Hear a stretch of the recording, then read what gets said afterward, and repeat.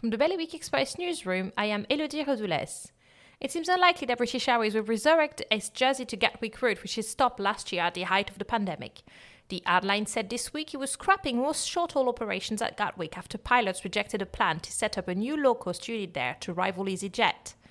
Guernsey Gas will be increasing its prices in two stages, one permanent and one temporary, due to a global gas shortage. The cost of gas will first rise by 2.2%, followed by a second increase of an unknown amount, which will remain in place until the market evens out. In Guernsey, the reablement service is extending its opening hours to reduce the number of patients staying in hospital ahead of what could be a challenging winter. The service will now be open from 8:30 in the morning until 8 in the evening, 7 days a week, following a successful recruitment drive. A Jersey Ringle will be stepping into the ring as a fighter for the first time in November to raise money for the renal clinic who gave incredible care to her dad before he passed away. Lucy Cooper, a teaching assistant at St. George's Prep, is training with Transform Together Fitness ahead of their white-collar boxing event on 13th of November. For more on these stories, visit bailiwickexpress.com. Your weather now. It will be mostly sunny this afternoon with temperatures of 19 degrees.